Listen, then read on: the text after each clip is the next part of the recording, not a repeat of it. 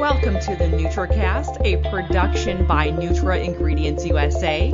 I'm Danielle Masterson. Thank you for joining me here on the NutraCast, where we talk and share insights from inside the nutrition industry.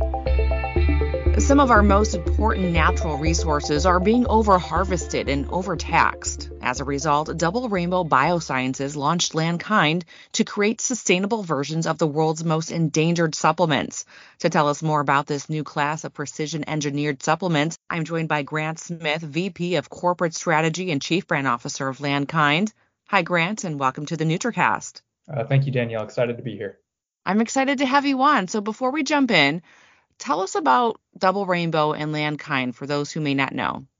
Yeah, absolutely. So Double Rainbow, we're a biotech that's looking to harness some of the latest advances in the areas of genomics, metabolomics, and synthetic biology to pioneer the future of natural product manufacturing. And really our vision for that is we're really looking for ways to improve the health of both people and the planet.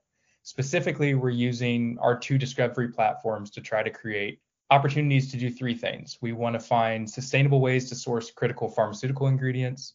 We want to deliver rare or endangered plant compounds for consumer health. And then also we want to bioengineer novel agricultural solutions that can help to address some of the growing threats of global food insecurity. On the Landkind side, that's just one of the outgrowths from the technology that we have at Double Rainbow.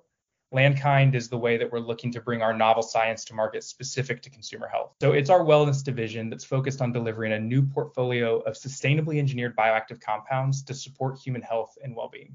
Okay, and so you've got your first product. It's called LK01. What is that?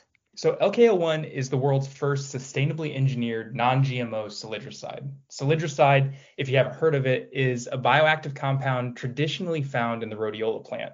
And so the way that it works is that it activates pathways in the power centers of your cells so that you can naturally produce more energy, improve your stress response, or perform at your cognitive peak. It's been a part of traditional medicine cultures, or rhodiola has, I should say, for centuries now. And so what we saw was an opportunity to take this really potent natural compound and bring it to market at a scale that was both sustainable and beneficial to the consumers. Okay, so it's a biosynthetic, but it's non-GMO. Can you kind of explain that for those who aren't so savvy with those types of terms? Yeah, absolutely. So obviously this is a major issue when you get into the supplement space. And so one of the things that we're looking to do is to create nature identical versions of these potent natural compounds.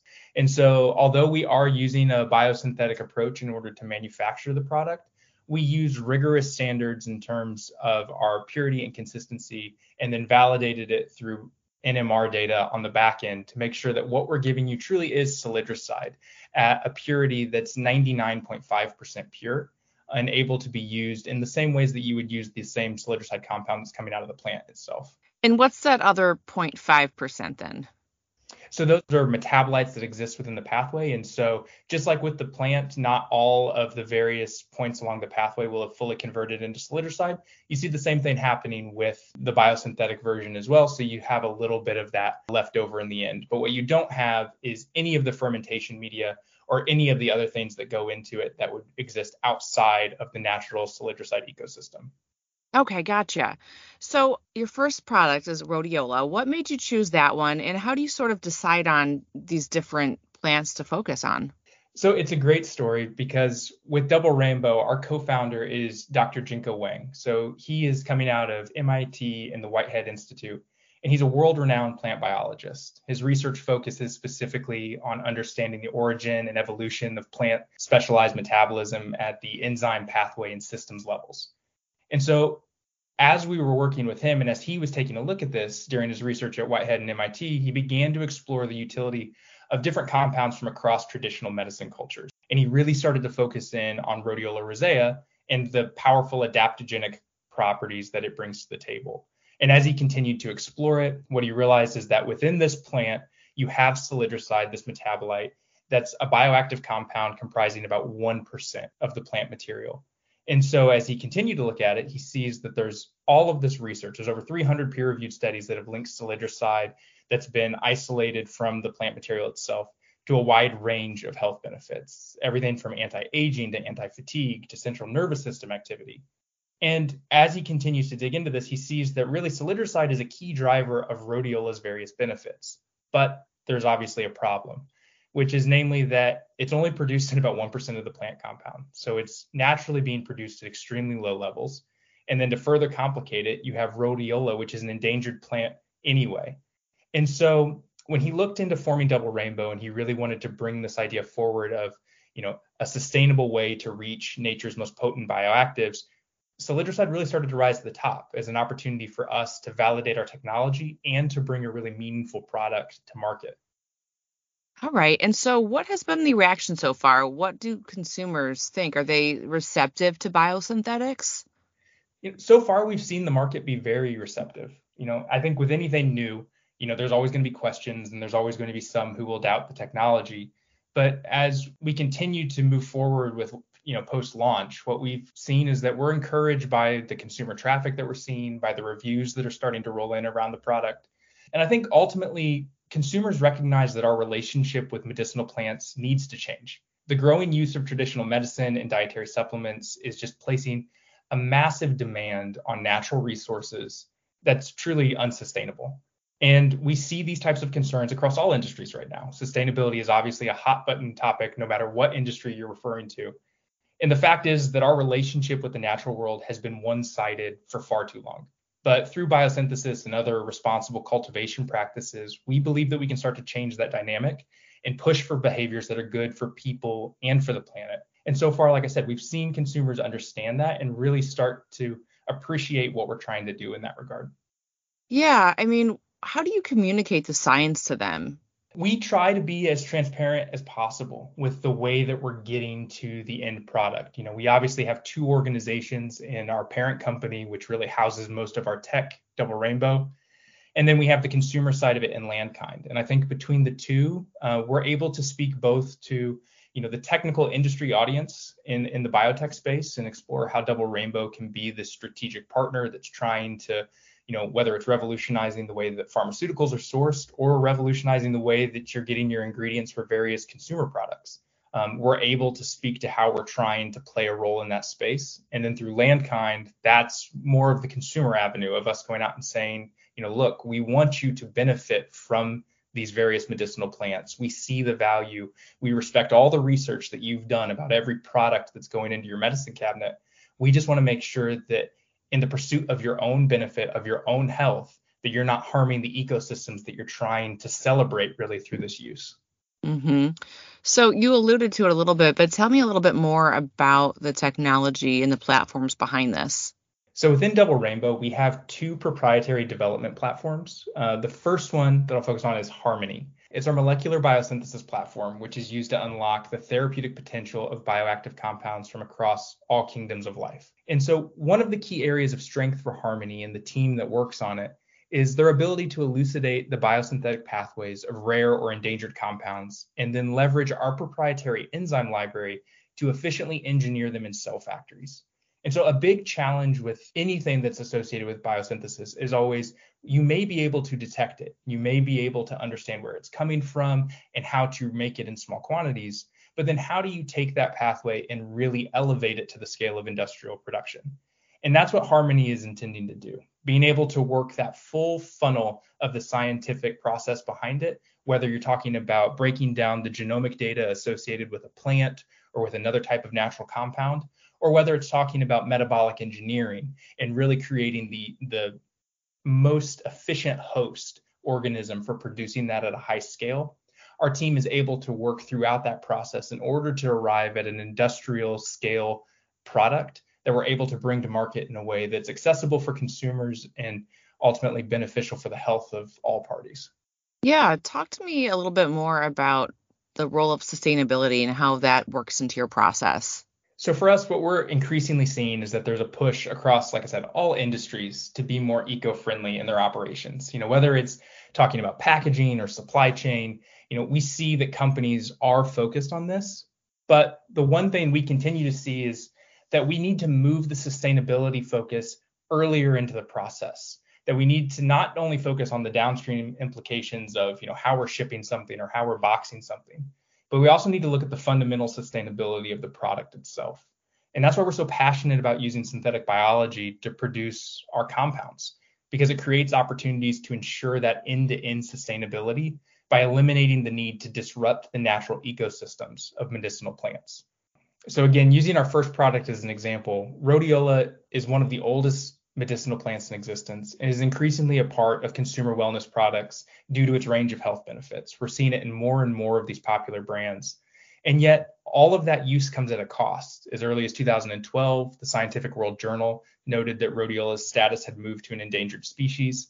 And then also in 2021, we started to see experts calling for changes to the global supply chain.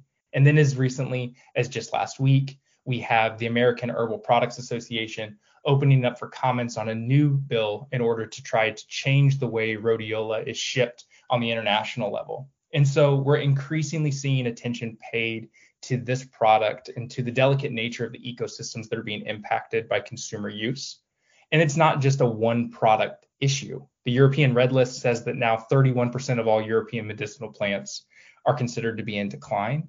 And that's why we're so passionate about making sure that we're using our Harmony platform and that we're using our team's knowledge of these botanical constituents in order to make sure that we're following nature's blueprint and precision engineering these nature identical compounds that open them up for consumer use without threatening the future of these medicinal plants. Mm-hmm. Grant, can you talk to me a little bit more about this bill that APA brought up recently and is seeking comments for? So really what they're exploring is whether or not there should be limitations on the moving of raw plant material from rhodiola. And it continues to be a greater and greater question because with rhodiola, you have a product that has a 5 to 7 year growing cycle. It has these amazing bioactives in it, solidroside being one, but then of course you have rosavins and others. And their use, naturally people want to include them in products. But you have something that's grown in an Arctic environment that takes 5 to 7 years to grow. So whether it's climate threats just to the Arctic environment overall, or whether or not it's the overharvesting of the rhodiola itself, it's raising increasing questions about, are we doing right by these natural plant populations? And if we aren't, what are going to be the long-term implications of eliminating rhodiola from these ecosystems? So it sounds like a growing number of these plants are becoming endangered. Is that how you decide on which ones to biosynthesize? It's certainly a factor as we look at what is moving into an endangered status, as well as what just may be rare from the beginning. So another great example of that is one of the programs that we're working on right now, which is related to cavalactones. So I'm not sure if you're familiar with cavalactones, but No, cavalactones not at all. Oh, okay. So they're a family of natural compounds that come out of the kava plant. Specifically, they're usually derived out of the root system there. And so they're a very potent set of molecules that have been explored throughout a number of different research papers. And again, like rhodiola, have been used in traditional medicine cultures in the South Pacific dating back centuries. And yet it's grown in a very isolated environment in the South Pacific. It's very hard to get to. And in order to produce it and grow it at the right levels, you would have to severely threaten the long-term viability of those plant populations.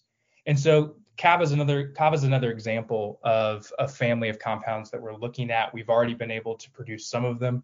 We're continuing to grow our ability to produce all of the major 6 as well as beyond that.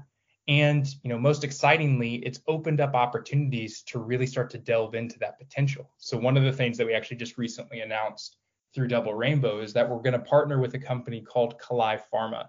And this partnership is unique in the sense that we're able to now take our biosynthetic cavalactones and pair them with the advanced drug delivery systems of Kalai with the hopes of being able to address mental health or substance use disorders through this natural product that's long been on a list of targets, but hasn't really been feasible in order to bring to market as a pharmaceutical. Okay, so I was just going to ask, is it going to be a pharmaceutical or a natural product? So this is going to be on the pharma side of things. This would be on the pharma side of things, but that doesn't mean it's the only way that we can explore kava. And we continue to explore it across a range of applications, whether or not you're looking at specific cavalactones or perhaps new combinations with other types of products that might create a consumer benefit.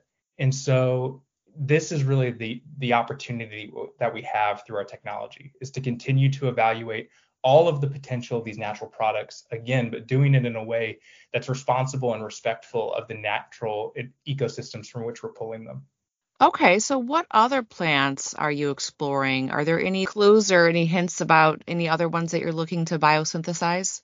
Well, I can't get too far into that, but we do have a fairly large pipeline that we're working on right now across different compound families and different plant families, and certainly excited to get into a little more information around that at a later date. But again, we're continuing to really just look at it from diversifying the molecular scaffolds from which we operate.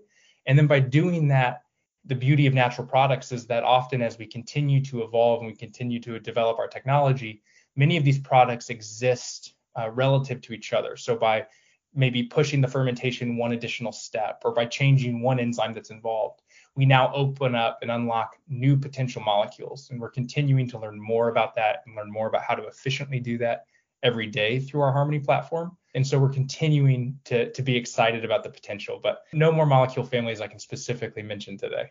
Okay. So much opportunity, so much potential there. What is next at Double Rainbow and Landkind? I know you mentioned your partnership, but are there any other announcements or updates? We do have a number of things coming. Again, nothing I can specifically get into today, but we do have some exciting things on the Landkind side from some new projects we have in the works with Solidricide that we're really excited about. And hopefully here in the coming months, we'll be able to announce those and speak a little bit more to that. One thing I can comment on, though, is that we do have our randomized controlled trial that's further exploring the benefits of Solidricide on metabolism, athletic performance, and recovery. That's currently underway. We're hoping to wrap up that study with our partner at the University of South Alabama in Q4, and then publish the results in a peer-reviewed journal early next year. So we're really passionate about exploring the clinical profile of Solidricide. And our goal is to continue to pursue additional studies beyond that will also look at the cognitive performance and the stress response effects in humans. That all is very exciting. You will have to keep us up to date on that study that comes out early next year, just around the time of our Sports and Active Nutrition Summit in San Diego.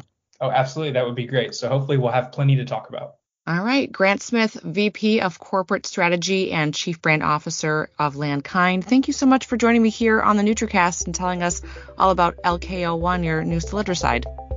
Thank you, Danielle. It was great to be here. If you like what you just heard, you could subscribe to the NutriCast wherever you get your podcast. You can also head to nutraingredients-usa.com for even more Nutri-related content. Thank you for listening. I'm Danielle Masterson. As always, I'll catch you here on the NutriCast next week.